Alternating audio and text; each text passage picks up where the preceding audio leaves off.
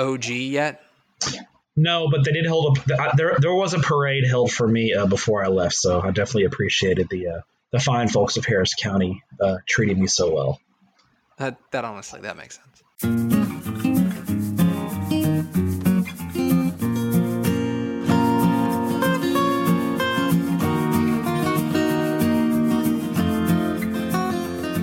Tep and Stepp, your premium Texas high school football podcast from your friends at Dave Campbell's Texas Football and TexasFootball.com. I am the Tep, Greg Tepper.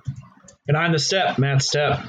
Thank you for being a Dave Campbell's Texas Football Insider. We love you very, very much. We appreciate you spending some of your hard-earned money and some of your very limited time to both pay for and consume this podcast.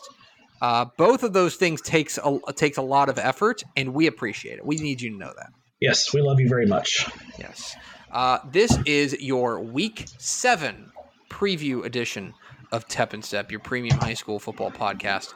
A lot to get to in this mega-size episode of the podcast. I don't really mean it's mega-size. It's the same size. It's mega-size every week. Yeah, it's the same really size. So is right, that really exactly. mega-size? Yeah. Yeah, so in that respect, we're not lying to you. Yes. But a lot to get to. I want to get Stepp's thoughts on his trip to Houston and what he saw down there from last week. And then, of course, we'll have our weekly game draft where we pick the best games across the state. But first, Matthew, we will start, as we always do, with your Texas high school football fun fact of the week. Stepp, everyone was going crazy on Friday night, myself included, over the Eastland and Panhandle game. Defensive coordinators weren't going crazy, I bet. Well, they were going crazy in a different way. Yeah. Maybe in a taking years off their life type way. But that game, of course, ended Eastland 91, Panhandle 71. Mm-hmm. Panhandle scored 71 points and lost by 20. But, one of the things I thought was actually rather interesting about it is the numbers from Baron Morton. Baron Morton, the quarterback for Eastland, threw for 5 touchdowns, ran for another 5 touchdowns. He's back, if you didn't know that. But one thing that was interesting is that he only had 425 yards passing, it's a lot. I want to be clear. 425 is a lot of yards passing. Only in quotes, right? Yeah. Yes, only. But, I was kind of thinking, he's going to have, a ton. He's going to have some crazy number. And 425 is, a crazy but normal number. So my question for you, Matt Stepp, what UIL 11-man player has thrown for the most yards in a single game this season? Oh, man. That's a good one. Is it Colin Bishop from Childress? It is not, but that's an excellent guess because he's second. Dang it, so okay. He threw for 502 against, Panhandle. Sorry, Panhandle. Going for the Panhandle defense. Yeah. Baron Morton is 6th on the list this year. Brett Hoffman from Buffalo threw for 426. Colt Shuckers, my boy from Lindsay, threw for 431. Jacob Robinson from Jewett-Leon threw for 442. Colin Bishop threw for 502. But Matt Stepp, Baron Morton didn't even throw for the most yards last week. Oh, wow. Because last week, Caden Burke of Godley threw for 607 yards in their game against Aubrey. Wow. I need to send an email to Coach Lowry and be like, hey, why didn't you get me that kid's stats for Player of the Week nominations? Man. 607 for Caden for Caden Burke. Let me see if there's anything else I'm looking for. He threw 31 times. He threw 6 touchdown passes in that game. In there, I would presume. Actually, I should not do that. I presume a win over Aubrey. Let's check. Godley. I got one. Had to have won. They lost 45-42. Oh my God. They lost 45. Maybe that's why Coach Lowry was mad about the loss. Yeah, lost 45-42. Poor Caden Burke. He's like, what do I have to do? 670 yards, 6 touchdown passing, and they lose. Him and Dak Prescott can Dak can empathize with him, I'm sure. So there it is. Caden Burke, your Texas high school football fun fact of the week. All right, Stepp. I actually have not talked to you since you were down in Houston. It's been a busy week. Yeah, been a busy weekend. That is not just like podcast banter. We haven't talked. How was your trip to Houston? It was great. Got to see. I got my money's worth. I was pretty worn out when I got back on Sunday. Got to see 5 games in the weekend, 3 on Saturday. So I got to see 10 H-Town teams play, and I went to 5 different stadiums, and 3 of my 5 games were pretty good. So that was a good thing, and it ate some good food while I was down there, and generally had a good time. So it was great to get back to Houston. It had been a while since I've been down there. I think it had been since the last time I was in Houston was the regional final round last year, the playoffs. I mean, it was during the playoffs last year last time I've been to Houston. So it had been quite a while. So it was good to get back. Yeah, well, I'm glad you were there. You got to see some good games, including one of the I would declare Bridgeland to Dave Campbell's Texas football darling. That's a team we've been on the bandwagon for a little bit. Yes, we had our eyes on them, and they went into Freedom Field and knocked off Shadow Creek 27-21 in a really, really good competitive game Friday night. I'm very impressed with Connor Wiegman, the quarterback. Bridgeland, their star receiver Dylan Goffney didn't play in the game, and Shadow Creek's quarterback Kyron Drones didn't play. So I think both players were held out for precautionary reasons. I would say that if it was a playoff game, I think both players would have gone, but it's a non-district game. Why risk it? Right. I thought, Shadow Creek, Brad Butler's son, Duke Butler, was a starting quarterback for Shadow Creek as a sophomore. And let me tell you, he was more nervous, I think, about everything than his son was. Cause Brad before, Coach Butler,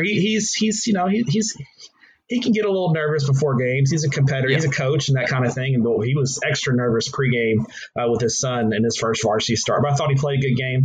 Shadow Creek just made a few too many mistakes, too many penalties, too many drops to beat a good team. And I think that's what Shadow Creek, the lessons that they're learning moving up to Class 6A, is that sometimes they can't just completely out talent everyone at the 6A level. That they've got to play a clean game as well. And if you don't play a clean game, the margin for error is not there at the 6A level. So I think both teams I think Bridgeland's really good. And I think Shadow Creek's going to be fine. They've played a really tough schedule early on. Don't sound the alarms on Shadow Creek. They're going to be really good, and they're going to be in the mix come playoff time. Yeah, I'm not really worried about them. Craig Way asked me that on the radio this morning. He goes, "Who are you more worried about, Shadow Creek or Frisco Lone Star?" And I'm like neither. I think if I have to pick, I suppose I'll say Lone Star, because at least they've been they've had 100% of their guys. I'd definitely say Lone Star. Yeah. Because of the 4 losses that those two teams have, the loss to North Forney is quote unquote the worst loss, I guess. Yeah.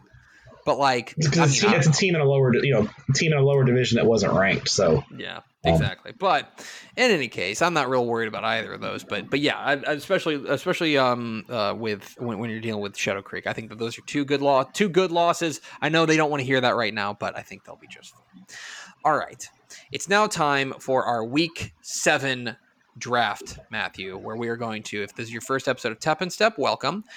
We go through back and forth drafting games that we are most interested in that week of Texas high school football. Every game is eligible to be picked. So if Stepp wants to take, I looked this up. So if Stepp would like to take Austin Navarro versus Austin Northeast, he can do that if he would like. And it's not beyond him to do something like that. But we will, any game is eligible. We had a coin. We're going to go back and forth. Once it's picked, it's off the board. We had coin flip before the show. I won the coin flip, so I get the first pick this week. In a week that we were talking before we came on the air. I don't think this is a great week of games. It's a good week of games. It's a solid week of games. But this is not a week of games that I look at, especially like it's not usually every week there's like 10 games, 12 games that just stand out above the rest. Here I think there's a couple games that are really, really good. And then there's like, a bunch of pretty solid games. I don't know if this isn't the best week we've had. There's not that. Yeah, there's not those games that just leap off the page at you. You got to kind of dig into these games a little bit to try to find the ones that really kind of fit your fancy, so to speak. Well, you know what? I told Craig Way this morning. It's a week for nerds. It really is. Like, if you are the guy who you need Carthage versus Pleasant Grove to get your dander up. Mm-hmm. This is not your week. But if you're the guy who's like, oh my gosh, we get Post versus Sundown, or if you're the guy who's like, ooh, George West versus Poth, this is your week because those are some of the best games. I agree. I think it's that those kind of almost, I don't want to call them hipster games because they're still really good games, but kind of those hipster type games are the ones that really are going to catch the spotlight this week more than anything. So I've got the first pick, but I am going to go kind of chalky for my first pick because my first pick, Matthew, is a Thursday night affair. All right. Why the Thursday night affair? Thursday night at Wilkerson Standers Memorial Stadium in Rockwall as South Lake Carroll takes on Rockwall in a 6A matchup. And Matt, I'm going to make the bold declaration here that this game is not ending 7-3. Shocking. I can't believe you're going out on such a limb. Because it's twofold. First and foremost, both of these offenses are ridiculous. Okay? Yes. Rockwall is averaging 60 points a clip every week. And if you are worried that they lost Jackson Smith and Jigba, and so the offense is going to fall off, I have news for you. And that is that they've still got Braden Locke. And Braden Locke is awesome. Yes. If anything, what I'm glad is happening, because look, you and I both think Jackson Smith and Jigba is an unbelievable football player. But what I'm happy to see happening is Braden Locke showing out in the early going so that people realize maybe exactly how good he is, that it's not just that he had an unbelievable receiver to throw to. He's a really good quarterback. Yeah, I mean, we're talking about one of the top quarterbacks in the class of 2022, and he's gonna, in a lot of ways, he's gonna get overshadowed because of his counterpart on the other side of the field, who most consider the number one quarterback in the country in that class. But Braden Locke is a guy who is going to put up big numbers and is going to be a Division I quarterback. There's no question about that. So obviously Braden Locke is awesome, and then there's Quinn Ewers, and Quinn Ewers is a superstar. Quinn Ewers is, as you mentioned, there are very respectable recruiting people who think that he's the best player in the country in the class of 2022. But it's not just him. They've had a pretty decent. They had a good running game with Owen Allen. They've got plenty of receivers, like most notably Brady Boyd. They have weapons all over the field. This team is absolutely loaded offensively. Both these teams are absolutely loaded offensively. And then there is the other side of the ball, which work to be done. Work in progress. Yeah. So Carroll beat Heath 72-57 last week, and Rockwall is giving up almost 40 points a game. So there's gonna be points scored. This is gonna be pointsy. Yeah. And what I'm very interested in, and honestly, what I think is great about this game is that I think this is a really nice snapshot of two of the bright young minds in Texas high school football coaching here. In obviously Riley Dodge at South Lake Carroll, I don't think he needs any introduction at this point.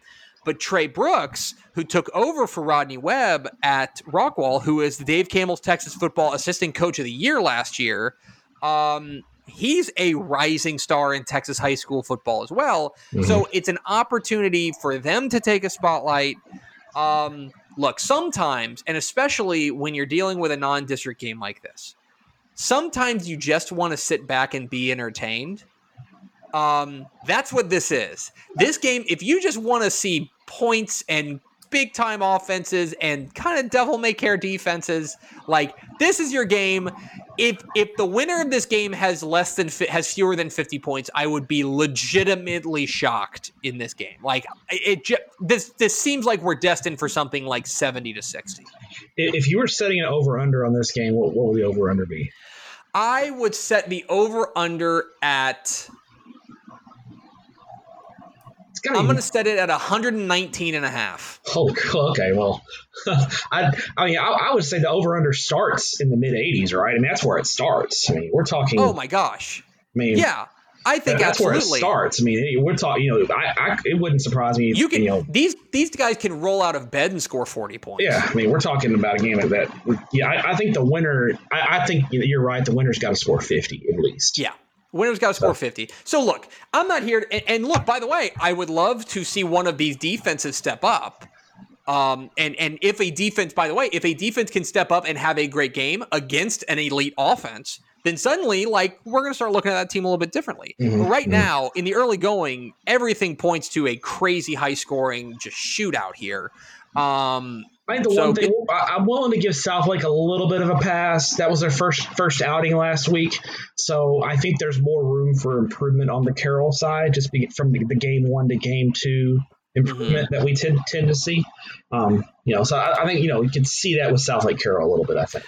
I agree with that. I agree. I'm willing to give them a little bit of benefit of the doubt, but I also think that this game's just going to be nuts. And so, I'll set the over under realistically at. I'm going to set it over at 99.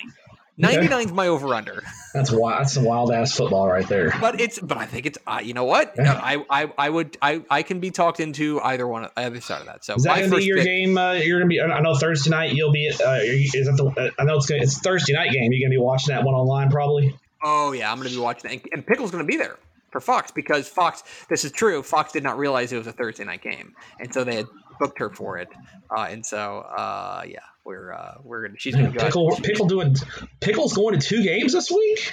She's got double duty, man. She's taking a play out of the Matt Stepp playbook. I'm telling you, man. So 2 games. Anyway, my first pick is Rockwall and Southlake Carroll. What's your first pick? I'm going to go down to Austin for a district opener in Class 5A Division I as 2-0 Georgetown visits 2-0 Cedar Park.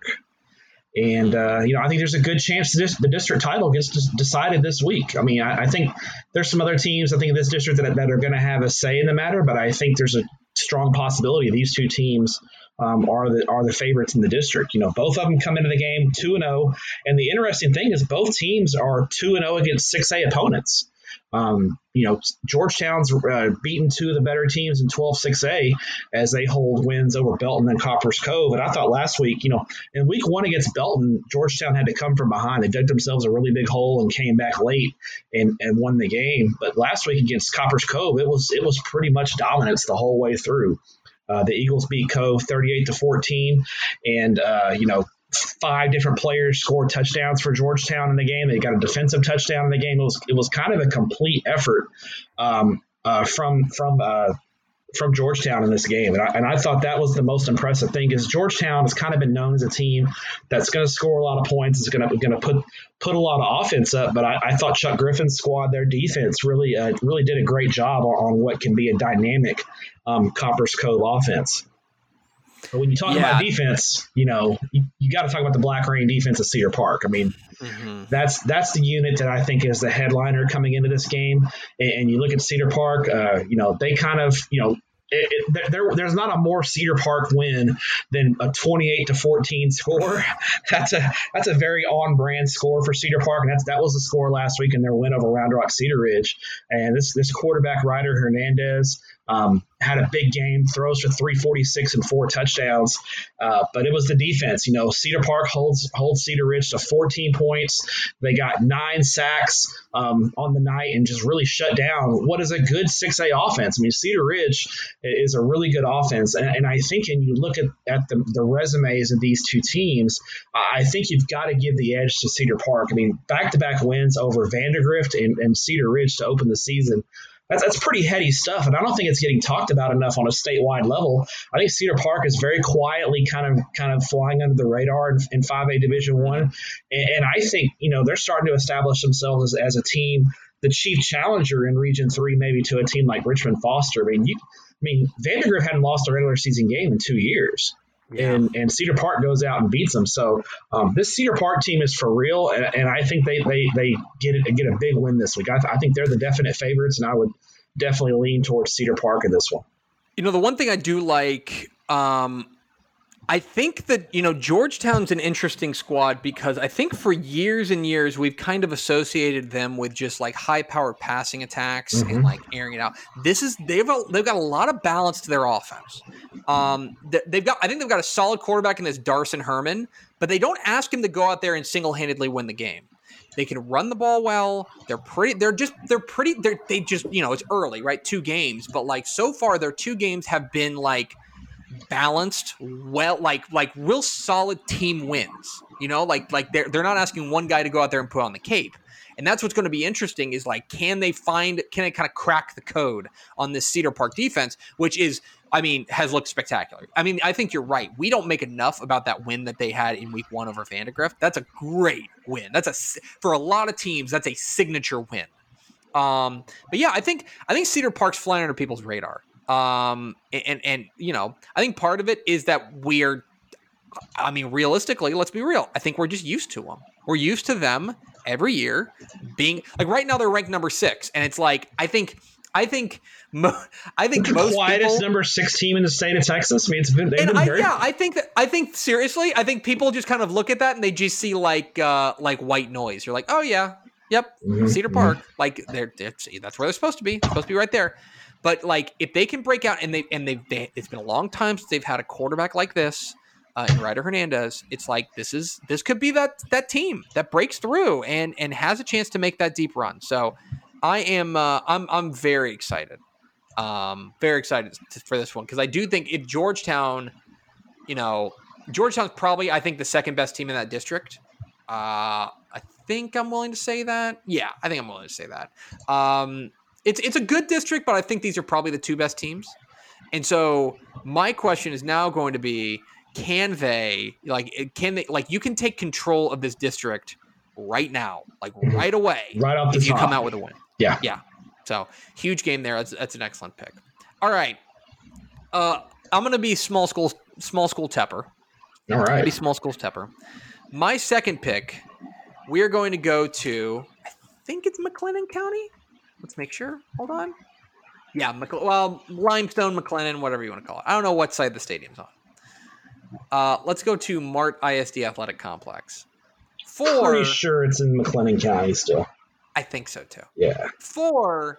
I'm willing to say, and this might be the most disrespectful thing I say all year, which is certainly saying something.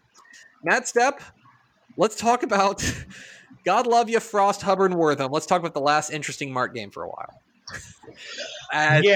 This may be the last interesting Mart game till after Thanksgiving.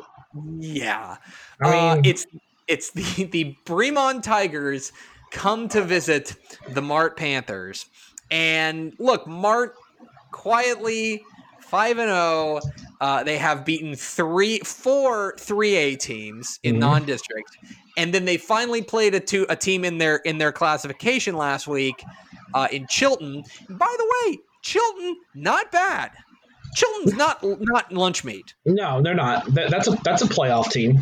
That's a playoff team, and Mart won 50-0. And I think it might have been 50-0 at halftime. Like, I think it might have been one of those deals where Mart was just up. And I think that's what the running clock is going to be a big player in Mart games, probably after this week, for sure. So, but probably not in this one, because for the first and again, God love you, rest of District 10, last time in the regular season, we're going to see Mart play a team in 2A Division 2 that I think could give them some trouble. Yeah, if Mart doesn't play well, I absolutely think Bremont is good enough to give them some trouble. Right.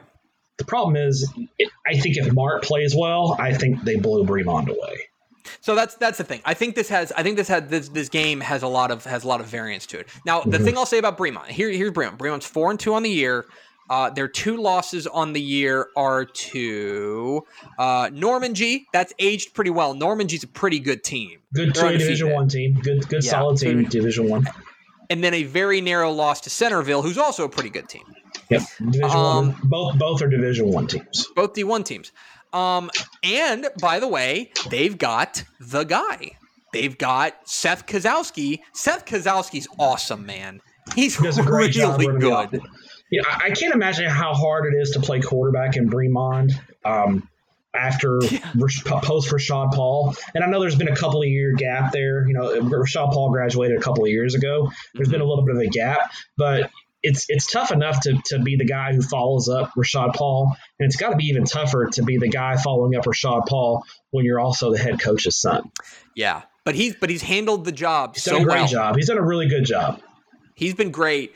And, you know, look, he's capable of really challenging Mark, truly challenging Mark. The question for me is whether or not Bremond can match up front. Because if Bremond can't match up front, the game's over before it starts. And so that's the big question in this one. And to me, like I said, this is just the last time we will think about Mart for probably the last time we talk about them as far as weekly previews for a few weeks. Well, the next time we talk about Mart will be probably in our playoff preview show. We preview the brackets in 4A through 2A. We'll talk about Mart then. But yeah, I think this game comes down to which Mart shows up. If Mart shows up and they're focused and ready to go and they play well, I mean, they beat Bremond by 5 touchdowns probably. I mean, that's just they're 29-point favorites in our computer ranking right now. That's about kind of if Mart plays well, I think that's what happens. I think if Mart doesn't play well, they put the ball on the ground, they're a little sloppy. I think that's where Bremond can hang around, pick up some confidence, and if they're in it late, maybe have a chance to pull the upset. But it's gonna take a lot. I mean, Mart, I think we're careening towards a Mart Hamlin state championship into a Division II, barring something crazy happening. I entirely agree, which is what but this is again very interesting from just this is a heat check for Mart. It's like let's see what you're doing right now, and we're gonna find out. And Bremond's certainly good enough to challenge them. I remember when realignment came out, this was a game we were like, all right, keep an eye on that one. Bremond could give them a little bit of trouble. I don't think Bremond's quite as good as we thought they were going to be, but they're still pretty solid. I think very clearly the second best team in that district. And so, this is at the very least, this is the District 10-2A Division II title game. If that's what gets you going, then so be it. So my second pick is Mart versus Bremond. What is your third pick, Matthew? What is your second pick, Matthew? I'm heading out west, and I'm heading all the way out west and visiting our good friends in El Paso for the first time this year. As we welcomed El Paso football back last week, and we get a great district ball game this week in 1-6A. As at the Socorro Student Activities Complex, 1-0 El Paso Americas takes on 1-0 El Paso Eastlake in a game that very well could have district title implications right off the bat out in El Paso. Americas is the defending district. This is a game with a lot of star power in it. You've got Americas with their running back Aaron Dumas, the New Mexico commit. You've got Eastlake with their star quarterback Orion Olivas, who's put up huge numbers the last couple of years. This game's got the star power you're looking for, and two really good teams and a real contrast of styles. Americas is kind of that line up in the I formation. They're going to run right at you. They're going to be physical with you. They play a physical style on the defensive side of the ball. They really get after you, and they're not a fun team to play. You talk to coaches in El Paso about Americas, and one thing they always say is they're just not much fun to play because they get after you so hard. They play such a different and unique style of play than a lot of other teams in the city, and that's what makes Patrick Melton's squad a tough matchup. Now they struggled a little bit last week, though. They were down in the fourth quarter against Del Valle and had to get some late heroics from Dumas to get the win, 28-20, as Dumas ran for 178 yards and 3 touchdowns. So they didn't play their best game last week for sure. And I'm sure Coach Melton in practice has been harping on it because they're going to need to come out sharp this week to go against an Eastlake squad, a real veteran Eastlake squad that brings a ton of talent back from last year's team. And they jumped out quick on Parkland last week and blew the Matadors away, 59-25, and that game was over at halftime. Orion Olivas threw for 359 yards and 6 touchdowns in the first half. He sat down. He didn't play the second half. I didn't realize that. Yeah, he did all that in one half. The game was open. I believe Eastlake scored 49 points in the first half, and he sat out the second half. He's got a real deep core of receivers. They just got a lot of skill talent. The thing about this game is going to be who wins the style play matchup here, because I think if Eastlake can lure Americas into that kind of track meet type game, I think it definitely plays into their favor. But if Americas kind of slows the game down, gets physical, gets nasty, Americas wants this game to be a street fight. They want this game to be physical and nasty and ugly and in the 20s. While Eastlake wants to ramp the tempo up and get Eastlake wants to ramp the tempo up and get Americas out of their game. So I think that's going to be kind of I'll be able to look at the final score probably and tell you who won the game without, if you just said, hey, this game is going to be 28-21, I'm going to be like, Americas wins that game every time. But if I see a final score, 45-41, then I'm going to say probably that's an Eastlake win. So I think this game's going to come down to style points. Yeah, this is you're right, and what I like about this is very much like an NFL game, and here's what I mean by that is that as a guy who doesn't have an NFL team, I just flip on the game and flip on whatever's on, and that must be nice. Yeah, coming from a Cowboys fan, that must be really nice right now.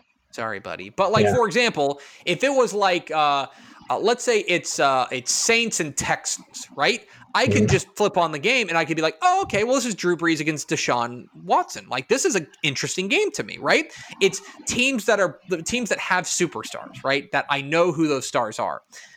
In El Paso, this is a perfect example of one of those games. It's like, oh, this is Aaron Dumas against Orion Olivas. Like, this is a great game. This is a game I'm interested in. Yeah. And so because of that star power, I think maybe it'll even get like the neutral fan interested in this, because there is that kind of that kind of star power. And if you're unfamiliar with El Paso high school football, or that's been off of your radar for a while, understandably so, here's a great way to jump in is keep an eye on this game, because this is El Paso can be at its best whenever they've got like this kind of star power on the field, and like this has bona fide star power on it. So this should be pretty good. Okay, that's a good pick. I am going to all right, I'm going to go to an interesting game back up in the DFW Metroplex. And I hate to be Metroplex Central, but I'm interested in this game for a couple of reasons. And that is 7:00 Friday night at Eagle Stadium in DeSoto, as the DeSoto Eagles welcome in the Prosper Eagles. And, hey, Stepp, what'd you think of DeSoto's first game? Well, I thought that was pretty solid. I had a good little night on Friday night. Yeah, nice little game. So if you didn't hear, DeSoto shuts out Judson and hands the Rockets their first shutout since 2005. 2005. And honestly, that game, I think the final was 37-0. I am fairly certain that was the score at halftime. It was 37-0 at the half. I mean, I was keeping close watching this game, and because everyone, last week, Monday or Tuesday last week, I started to get these messages about, hey man, DeSoto and their scrimmage against South Lake looked really good. Like DeSoto, DeSoto's back. DeSoto's the real deal. Just got a bunch of stuff like that. So we're in the premium podcast. We're in the trust tree. So I texted Riley Dodge not long after I got those text messages, and I just said, hey coach, because me and Riley, humble brag, we talk a little bit. I'd say Riley likes us. No. We're on the premium podcast. I'll call him out. Riley Dodge is a gossip. He likes to talk. He likes to find out what he's curious. He likes to find out what's going he's on. He wants to be in the know with Texas high school football, so he blows up our phones because we tend to know things. Yeah, we know a thing or two. Yeah, he wants to be updated on things. So I texted him. I was like, Riley owes me one a little bit. So I texted him and said, hey, is DeSoto a lot better than last year? What did you think? And he just replies back real quick. Yeah. I was like, okay, I'll take that. And so, I was keeping it. I think it was 20-0, like right off the bat. And I was like, holy cow. DeSoto was really good last week. Well, Samari Collier has very clearly taken a step forward as a quarterback. Like that's evident, like obvious when you watch him play. He's been great, but a lot of what people are going to be talking about is the defense. And we know they've got the star in Shamar Turner, but this team is loaded and that front seven fast. Is nasty. Yeah. Yes. And they run. They got a bunch of guys. I didn't catch numbers on them, but they have a bunch of guys that you would put in single digits in the front seven. You know what I mean? Like guys who you would like to be eligible receivers if you need them to be. Yeah. They're impressive. Like the highlights, they were really impressive. They look the part. They look the part. Going up against Prosper, who I think like, we mentioned this about I guess Georgetown earlier or Cedar Park earlier. I think Prosper is that same way. They are very quietly putting together a really nice start to the season. Okay, that win, I don't think enough people are talking about what they did last week against Yules Trinity. They out Trinity. Yes. Do you know how hard that is to do? Yeah, they out Trinity. And Prosper, you know what the connection is? It's the Chris Ross connection. Chris Ross coached at Cedar Park and coached at Prosper, and those teams are very much molded in his image, which is very sound, very technical. They're not going to wow you with the eyeball test. They're not going to be super flashy, but they're brutally efficient. And I think that's what Prosper brings to the table is they're brutally efficient at what they do. They are. They got a great quarterback in Jackson Berry. The defense has been very strong through the first two because, by the way, their first win was over Plano Prestonwood, who is a really good private school team. Mm-hmm, exactly. So here's a huge test for both these teams. And what I think is amazing is, like, you want to talk about a stylistic contrast for Prosper. I mean, talk about whiplash. You're going from Yules Trinity to DeSoto. Those are about two as stylistically opposite as you can get. For sure. My question on this one is what Prosper I think needs to do. Obviously, they need to move the ball, which is something Judson was not able to do. But furthermore, what I think they need to do is establish the run. If they and run the ball, burn clock, keep the ball away from DeSoto because DeSoto is so explosive that every time they touch the ball, they can score in a hurry. Yeah. You want to limit that. Your options if you give DeSoto 10 possessions, if you give them 10 possessions, you're really starting to get in a danger zone where they're going to score on 6 or 7 of those drives every time. You gotta drop DeSoto down to 7 or 8 possessions in a game and control the clock and keep their offense off the field. But further, let's flip this because I think this is a huge stylistic shift and different look for DeSoto against their opponent too, because say what you want about Judson right now is trying to find itself. Judson doesn't know what they are right now, and I think that they kind of looked like that team on Friday night. Prosper knows exactly what they are. Prosper they are cut from a mold. Okay, they know what they are, and so this is not going to be a team that's going to go out there and beat themselves.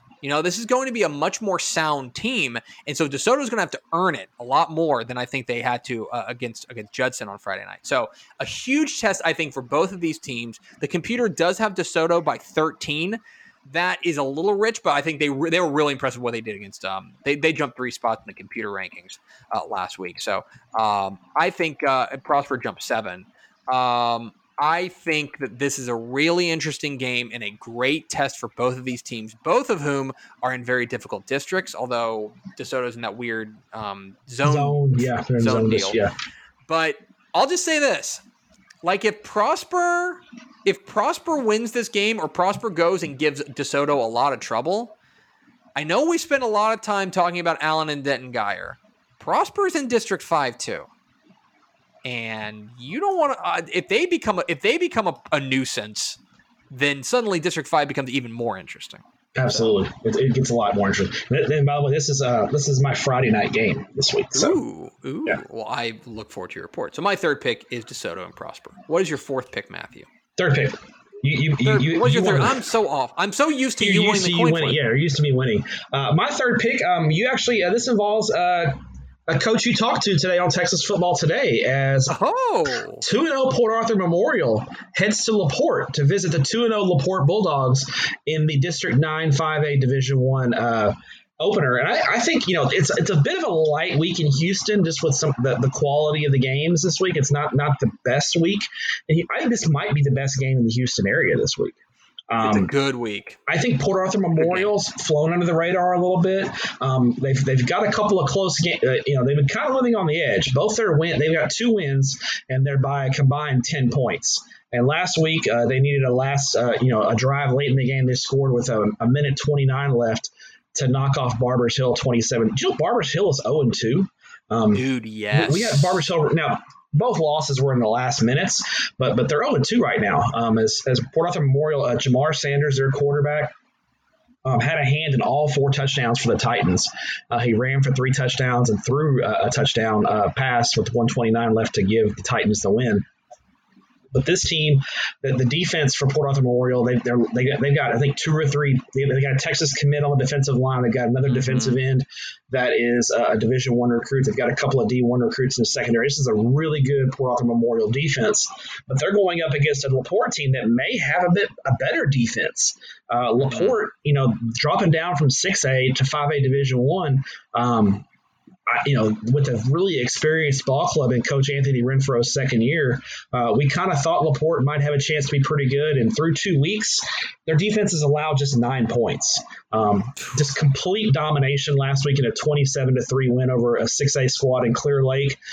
Real balanced attack from LaPorte. 4 different players scored touchdowns last week, and this is a team that I think their defensive line especially it has a chance to be one of the best in Region 3. So I think what you're going to see Friday night is a real slugfest.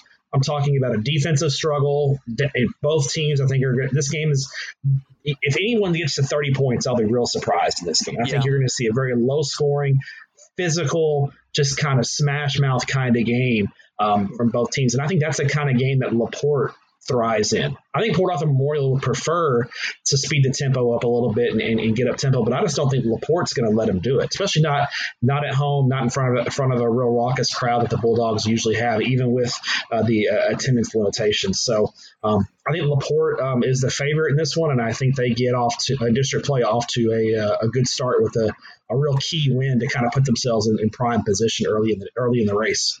Yeah, I enjoyed talking with Coach Renfro on Texas Football Today earlier, and a guy who I think what you're seeing is the value of having a second year as a coach, like plain and simple, because he was the defensive coordinator, Clear Springs.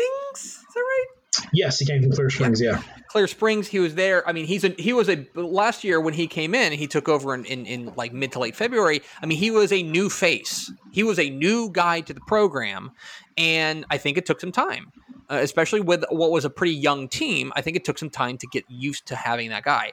But now I think you're seeing a team that has a familiar voice. It has a familiar tone there in the locker room, and I think that's paying off. But yeah, I think you're right. Against Port Arthur Memorial, and he did mention that on Texas Football Today, he goes, this will be the fastest team we have seen by a lot. Yes. Port Arthur Memorial can run, man. That is one thing that they got dudes who can fly. Yeah, so that will be a very interesting matchup there. Okay. For my fourth pick, I am going to go to Live Oak County. Live Oak County, Matthew, for a District 15 3A Division II showdown as the Poth Pirates go on the road and take on the George West Longhorns in a game that I will admit I was more excited about before like a couple weeks ago. Before George West got upset by Natalia, right? Yeah, this really game was like surprised me. I was telling folks at Fox, I was like, guys, George West Poth is going to be a big game. And then they go and they lose to Natalia. I don't know what happened. They lose 31-28. And I mean, before that, their only other loss had been to Refugio, and Refugio is Refugio. But I'm still interested in this game because I think there is a very, very real. I think there's a real case to be made that this is pretty clearly the best team Poth has seen this year. Now, Poth has the very controversial and I would say courageous strategy of just beating the absolute dog out of everyone that they play. It's bold. It's real bold. They have outscored their opponents this year 302-14. It's insane. And I remember, like, you and I sat here, and I think this must have been in the week 3 episode, but this was coming off of the Polish Bowl where they beat Fall City 58-0, and I remember our first thought was like, oh no, what's wrong with Fall City? You know what I mean? Like, oh man, it's Fall City just really broken on me. I know, a new coach and stuff like that. But now you start looking at it, it's like, oh no, they did like the same thing to Carn City. They did the same thing to Dilley. They did the same thing to Stockdale. Like, they just clobbered these teams.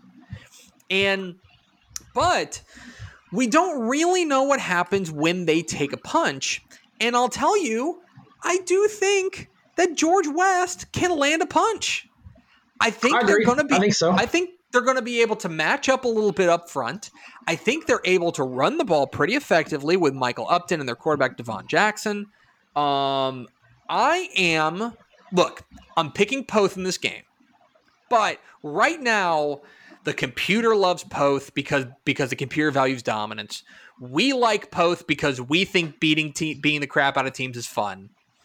But what happens like when they take one on the jaw? Because I think George West is going to be able to land that punch. I think their defense is pretty solid.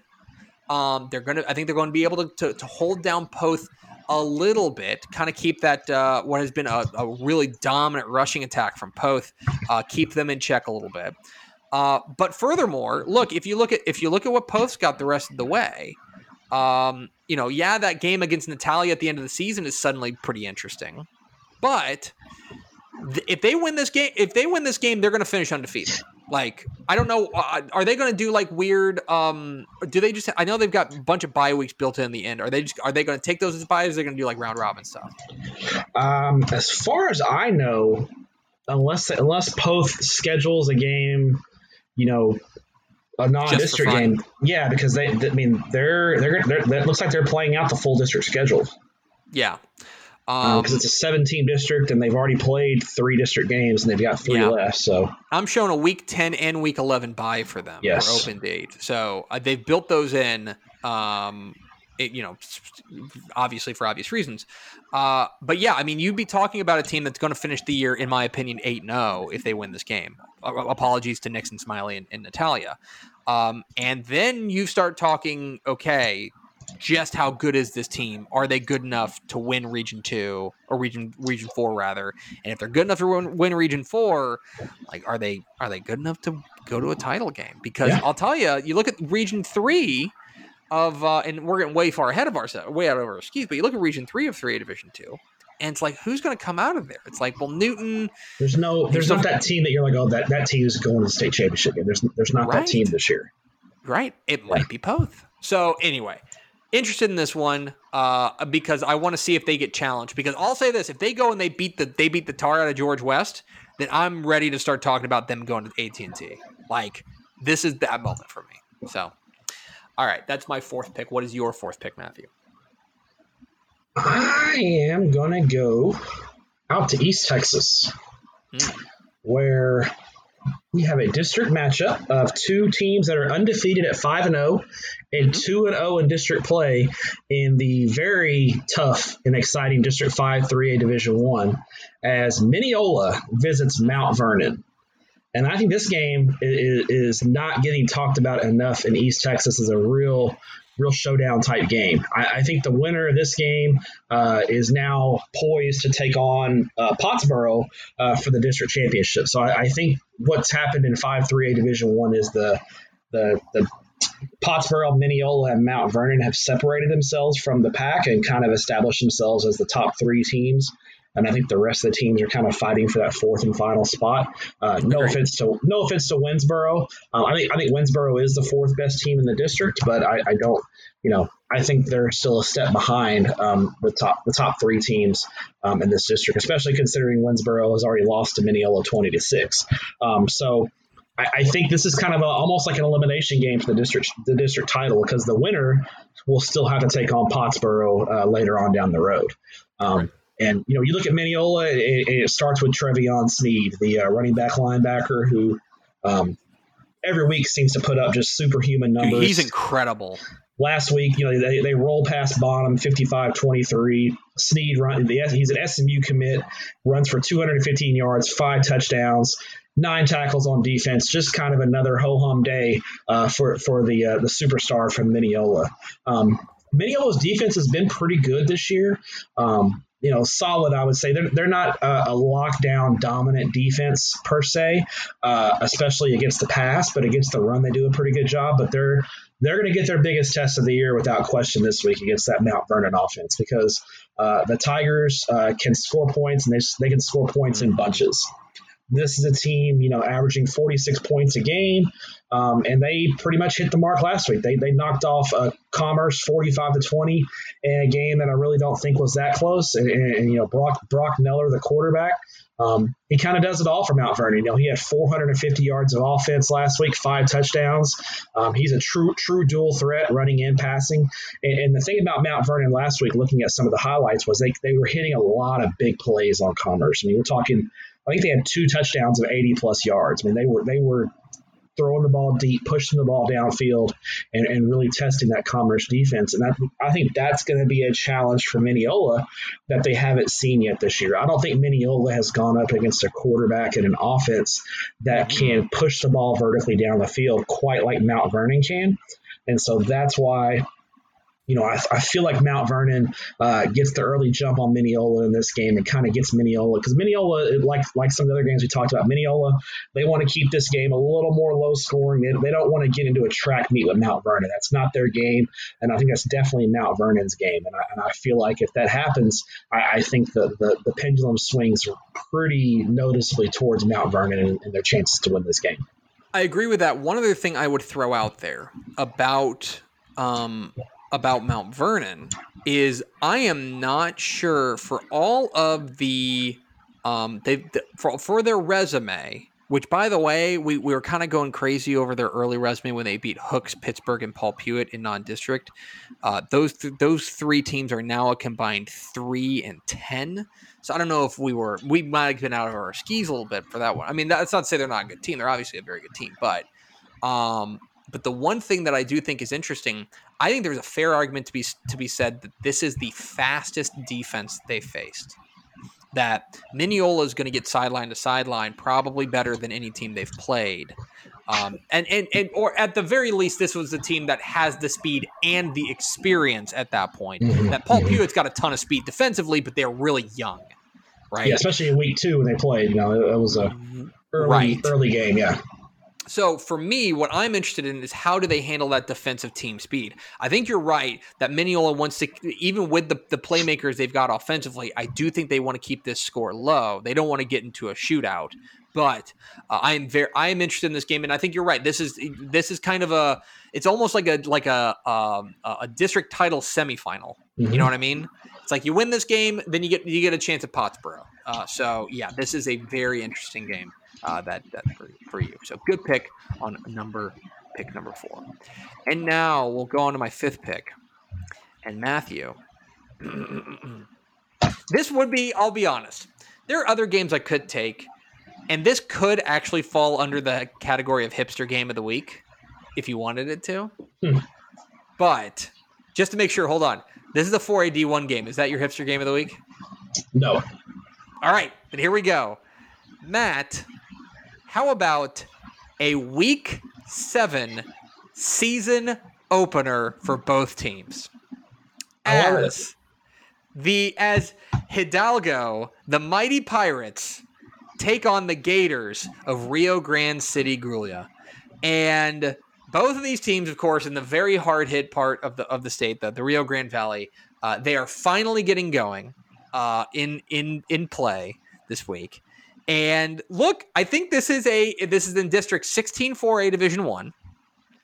And these are two teams that I think are, I mean, Kingsville King is off to a pretty rough start right now. I think these are two playoff teams in that 5-team district. And I think that this could be a really interesting matchup. Not only, obviously, all of the very strange circumstances around this, that it's your first game here on October, I guess it'll be 7th or 8th, but I do think that this is going to be a really pretty physical matchup. You look at Hidalgo, Coach Stumbaugh there at Hidalgo, he's an old school guy, okay? He's going to line it up, and he's going to run it. That's what he's going to do. Zach Carrera, their outstanding running back, is almost a 2,200-yard rusher a year ago. He's back. They bring back a fair amount of that offensive line led by Saul Hernandez up front. They're going to pound it out. How the defense, though, deals with what is a very solid quarterback here in JT Trujillo, the quarterback for Grulla. This is a guy who's entering his second year as a starter there. They're really high on him. They've got a good running back in Vidal Lopez. They've got the newcomer of the year in the district in Josu Barrera. And yeah, I think it's fair to say we haven't seen LaFeria yet, right? So that's the other thing we haven't seen in this district. But I think it's fair to say, and they'll play Zapata, by the way, but I think it's fair to say that this could be for like second place in the district. LaFeria is going to have something to say about it, but this is a district as like positioning game that, you know, and when you're matched up with District 15, which is Calhoun, Cal Allen, Miller, you want to finish as high as possible. You want to get the best possible draw you can get. So I think this is going to be an interesting game. It'll be good to see these two teams out there. I'm going to go with Hidalgo and Rio Grande City La Grulla for my 5th pick. I like it. And it's a district opener. This is, these games that are being played in the Rio Grande Valley that, are especially at the 4A level are all really crucial because the season has been so condensed and you've got, a win. A win in this opener can really kind of get you going towards a possible playoff spot because this is, it's got to be weird to play your district opener as your season opener. First game. Like you're going out there, and by the way, this matters significantly. Like you got to go out there and it has huge implications for the rest of your season. So because Hidalgo's got a 5-game schedule with 4 of their games. They play 2 district games and they play a non-district game, and then they have the last 2 games as district games. Grulla's got a 4-game schedule, and all 4 games are district ball games. So every game for Grulla is almost like a playoff game to start. So that is my 5th pick, Hidalgo and La Grulla. What is your 5th and final pick, Matthew? I'm heading out to the big country in West Texas as we get in District 1-4A Division 2, Midland Greenwood visiting the famed Mustang Bowl to take on the Sweetwater Mustangs. And on the surface, you would say, Midland Greenwood's got this game. They had such a good year last year. They're really good again this year. Greenwood's the big favorite. I say not so fast. You want to talk about one of the hottest teams in the state of Texas right now, and I think it's the Sweetwater Mustangs. Yeah. This is a ball club that's 4-1. They've won 4 straight, including a win at Bernie. Their one loss this year is to Stephenville in the season opener. And that loss has aged, I think, fairly well considering what Stephenville did to Dumas a couple of weeks ago and then what they did to Brownwood last week. Sweetwater is a team that I think the arrow is pointed up and way up. This is a young team. Leo Halsey at quarterback directs a really dynamic offense, and the defense, I think, continues to improve each and every week. They went to Snyder last week, rivalry game. Sweetwater and Snyder are old rivals, and Snyder pushed Sweetwater for about a half, but then the Mustangs in the second half really kind of turned it up. Darian Carr, 174 yards receiving and 4 touchdowns last week for Sweetwater in that offense. Just a huge night for him, and Sweetwater pulled away in the second half for that 19-point win. You got Greenwood on the other hand, who I think is still solid, but they're missing a lot of pieces from that state semifinal team of a year ago. But one guy they still have back is Trey Cross. 366 yards rushing and 5 touchdowns last week in their 39-10 win over Pecos in their district opener. So I don't mean this disrespectfully to the rest of the team, but Trey Cross feels like he's that whole team right now. Offensively, I mean, he's really making that thing go because I think straw that stirs the drink, man. Yeah, Greenwood's defense is good enough. I think they haven't. The defense is really what they brought back. I think 7 or 8 starters from last year's defense. So the defense is really the strength of the team. But offense, it's pretty much Trey Cross and a bunch of youngsters, and those young guys are still trying to find their way. And Cross has really been the workhorse and the catalyst for Rusty Purser's ball club. I think even the computer has Greenwood a favorite. But I think Sweetwater pulls the upset here. I think the worm turns in District 1-4A Division 2, and this is kind of the game that turns it around, and Sweetwater reestablishes themselves as the team to beat in West Texas in 4A Division 2 region. This is the game. Yeah, this is the game. This is, believe it or not, in the computer rankings, this is number 23 Greenwood versus number 24 Sweetwater, and it's at Sweetwater. So it's like, I mean, you're talking, razor's edge type stuff as far as comparing these two teams. They are this, and I think you're right. This is the game that'll determine. This is the district championship game. Apologies to Monahans, but this is the district championship game. And we'll at that point again. I keep going back to it because it's time to start looking at this, but zoom out on region 1 and tell me who that killer team is, right? We thought it was going to be Salina. Yeah, we thought it'd be Salina, and it may still be, but they've got some proving to do still. Yeah, exactly. Iowa Park. I mean, I think it's Iowa Park. If anyone, Iowa Park's probably been the most impressive. Yes. Team in the region, but I still think that's an Iowa Park team that has some question marks as well. Yeah. So it is an interesting game, and I think Sweetwater and Greenwood has a lot of intrigue, not only for that district but for the region as a whole. So good pick. So that's the draft. I took Rockwall, South Lake Carroll, Meet, Mart, Bremond, DeSoto, Prosper, Poth, George West, and Hidalgo, Rio Grande City, La Grulla. Stepp took Cedar Park, Georgetown, El Paso Americas, El Paso East Lake, LaPorte, Port Arthur Memorial, Mineola, Mount Vernon, and Midland, Greenwood, Sweetwater. Dude, we hit a lot of different parts of the state. We did. We covered the whole gamut. That's the cool part about doing this is we get to give every part of the state a little bit of love. A little bit of love. All right, it's now time for your hipster game of the week. Matt Stepp, what is your hipster game of the week? In a week that's got a lot of hipster options. We mentioned it off the top. It's a nerdy week. It's like a down deep in the muck. You want to dig down deep week. A lot of different hipster options here. So I'm going to go with a district ball game, and I'm heading out to District 4 2A Division 1 as the De Leon Bearcats visit the Coleman Blue Cats. And you look at this game and you're like, hey, De Leon's 1-4. Why would you pick this game as a hipster game? They're playing a Coleman team that's 4-1. Well, here's why. De Leon is one of those teams that always starts the year out slow and starts to improve every week. And you look at De Leon's scores, and they struggled the first 2 weeks. They got beat bad by Dublin, who's a larger school, 3A Division 2 program, and then they got beat bad by Windthorst, who I think we've all seen. Windthorst is the real deal in 2A Division 2 with how they played Hamlin. But then week 3, they lose a close one to Millsap, another larger school, and then they lose another close one to Cross Plains, who was state ranked for a period there. So 2 7-point losses, and then last week they get over the hump and they beat Seymour 20-19. And they had the week 2 weeks ago. They beat Seymour 20-19.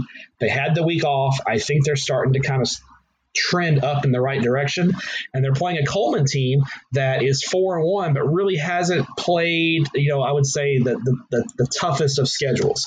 I think this is a Coleman team that we still have some questions about when you look at who they've beat. I mean, their best win is probably a 15-12 win over Brady, who's a larger 3A school. They won that game by 3, but their other wins, really haven't been, I would say, nothing of note. The teams they've beaten, they blew out Colorado City, Great Creek, and Miles, 3 teams that are all really struggling. So I I think this is a game that really is going to have playoff implications because, in 4-2A Division I, you've got Cisco and you got San Saba at the top of the district that everyone kind of assumes is going to finish at 1-2. But I think after that, every team in this district can make a claim towards a playoff spot. So I think you start to get that sorting out of the district race, and it starts right away with this Coleman and De Leon game because the winner of this game is going to have that kind of buffer win, a head-to-head win over a team that you could be competing for a playoff spot with. So I think Coleman on the surface looks like the favorite, but I think De Leon's got a real good shot in this ballgame. Anytime you can include the Blue Cats, I'm in on it. So heck yeah. All right. Good pick. All right. You actually mentioned one of the teams that is going to be in my hipster game of the week because Matt Stepp, let's go to one of the oldest stadiums in Texas. This in Callahan County. Let's go to Buffalo Stadium in Cross Plains. All right. Which will be hosting a critical District 8 2A Division II matchup between the Cross Plains Buffaloes and the Santo Wildcats. 5-1 Cross Plains, 4-2 Santo. This is for to give people shorthand who don't dig into the standings. This is the Albany district. Mm-hmm. This is the and to be fair, I still think Albany is probably the team. They're the district champion at this point. They're the team to beat. They're the big dog. Yeah, they're the big dog. This is for second place, I think, pretty clearly. Apologies to Meridian, Heiko, and Ranger. This is pretty clearly the second place game. And you've got two teams that are pretty similarly built. There's one glaring weirdo result here that I cannot wrap my mind around. And that is, if you go back, I guess this was a couple of weeks ago. Let me find it. Yeah, a couple of weeks ago, Santo got beat 52-0 by Millsap. Just drilled into the ground. Now, Millsap's a decent 3A team. Mm-hmm. So I don't go crazy, but I don't know, maybe it must have just gotten away from them, but that's kind of the one thing that's got me a little bit concerned. That said, these are two teams that are going to run the ball, they're going to keep the ball on the ground, and they're going to play pretty good defense. They're two teams that are built pretty similarly. Santo is off to, I think, a very solid start with Coach Devin Mann. They run that flex bone attack, which is just it's a chore. It's a pain in the butt to get ready for. It is going up against Cross Plains, who's off to a 5-0 start, or 5-1 start rather, and they are a team that they will spread it out a little bit more. They've got a star in Caleb Hernandez that can do a little bit of everything. But yeah, this is a fascinating game that is probably for it at the very least, because they both still have Albany on their schedule. This sets up, if you want to call it like a semifinal, right? Then this sets up whoever wins this game is going to be the chief challenger to Albany. I would still take Albany in that game, but you're talking about probably the second place game here with Cross Plains and Santo. And if you ever just want to go to a stadium that was built in, according to TexasBob.com, 1936, you can go to Buffalo Stadium. There you go. And I'm driven past Buffalo Stadium. So there you go. You can go to a place that Matt Stepp has driven past. Never been to a game there. It's on my bucket list though. There you go. All right. What is your road trip looking like? What's your schedule look like this week? So this is my last week before my Canada trip. So I will only be at games on Thursday and Friday this week because I am headed to Canada for 2 weeks to celebrate Canadian Thanksgiving and to hang out with my wife. As one does. Yes. So I'll still be watching games online, but I won't be at any games in person. But I can promise you when I come back from Canada, there is the wildest road trip you can ever imagine on the horizon. So that's a 2-week tease. Guys, you have no idea. Yeah, you have no idea. So look forward to that. We'll still be doing Tep and Stepp just remotely. I'll be in Canada, but we still plan on doing Tep and Stepp. So no worries there. So Thursday night I will be in McKinney as Dallas Skyline finally gets to open their season as they take on the McKinney Lions at beautiful McKinney ISD Stadium. And I literally just got an email from McKinney ISD Athletics approving my credentials. So thank you, McKinney ISD, for that. And then Friday night, as I mentioned, I will be at DeSoto for the Prosper DeSoto game, a really big top 25 6A showdown that I'm looking forward to. I think it's going to be a great measuring stick for both these teams and another good game. So I won't get made fun of by my game choices this week. I know. Yeah, I've been on a heater the board. last 2 weeks. The last 2 weeks, I've been on a little bit of a heater because you haven't made fun of my game choices. Well, yeah. Although last week, because you added that, I think you added that Saturday morning game. The Yates and North Forest game. Yeah, I added that in late, but Yates and North Forest. That was just a bonus game. Okay, where was that being played? At Cowart Stadium. Oh man. Yeah, the grass was not in the best of shape at Cowart Stadium. We'll just say that. Yes, but I'm glad you were out there. I know they were glad you were out there too. Yeah, the funny thing was I went from Cowart Stadium to Legacy Stadium in Katy, freaking palace. I had to pull up to the state. The side of Legacy Stadium looks like a spaceship. Like it's pretty modern looking, and it's like, this kind of sums things up sometimes, How are we playing the same sport in both of these places? Yeah. So the Fox schedule for this week, of course, please watch Fox Sports Southwest for Football Friday, 8 to 11, and then Scoreboard 11 to 1. Thursday, Pickle's going to be at Carol and Rockwall. Can't believe Pickle's got double duty. I'm going to have to make fun of her a little bit about that. And then she's going to as many games as you are, dude. Yeah.